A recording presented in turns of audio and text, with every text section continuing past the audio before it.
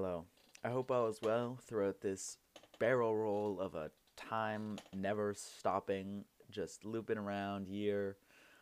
I hope everyone is safe throughout the pandemic, is doing the best to stay healthy mentally.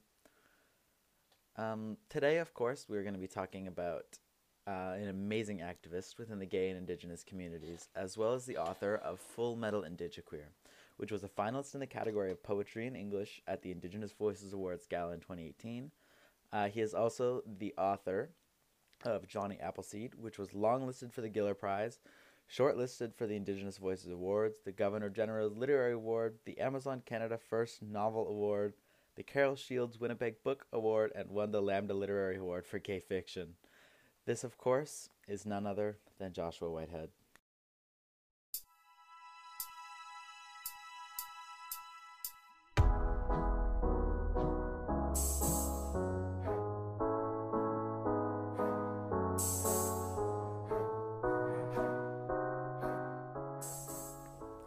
Hello, and welcome to the Lonely Gay Podcast, because that is how I'm feeling throughout this insane year and pandemic.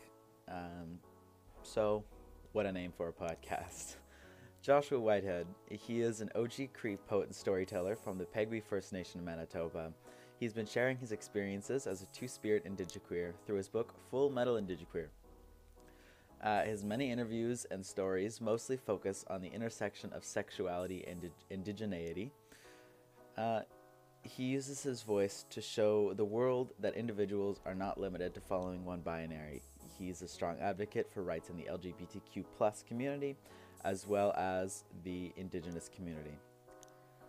His upbringing was not that of a normal teen. He's once said, "You don't know what it's like being a brown gay boy on the res." He said that in an interview with Jake Bryan. He grew up facing the same homophobic environment that most gay teens do. However, he had the added pressure of being an Indigenous male, taught to be a manly man. He, however, joyfully rejects heterosexual and gay stereotypes, and he is proud of his very unique lens in which he sees the world.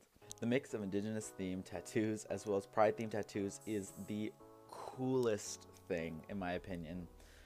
He has many that are solely Indigenous, solely Pride, and he has some that are a mix of both, which is something that I have personally never seen before.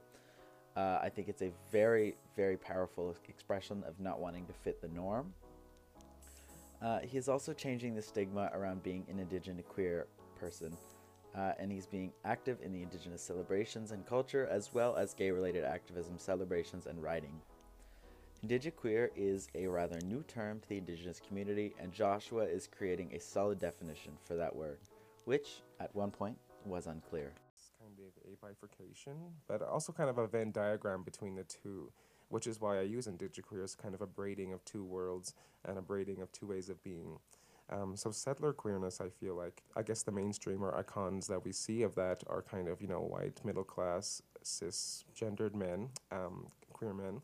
And Indigiqueer is kind of my way of moving us away from that and placing us into our own spaces, our own land bases, and into our own types of ceremonies.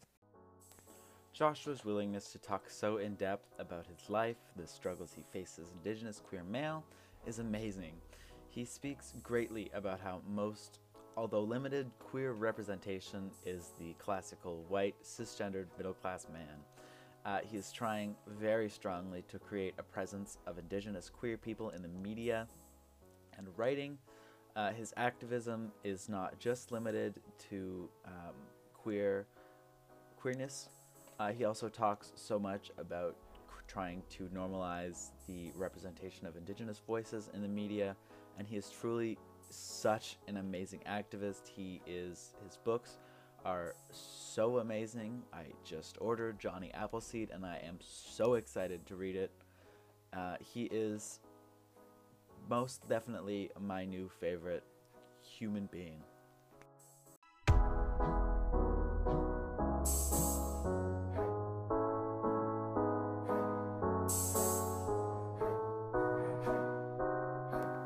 Thank you so much for listening. I hope you enjoyed learning about Joshua Whitehead as much as I did. I strongly encourage to look at his work, to just see all of the amazing things he's doing for the Indigenous and gay communities, the stigmas he is tearing down, and just all of the amazing work that he does. Thank you so much for listening.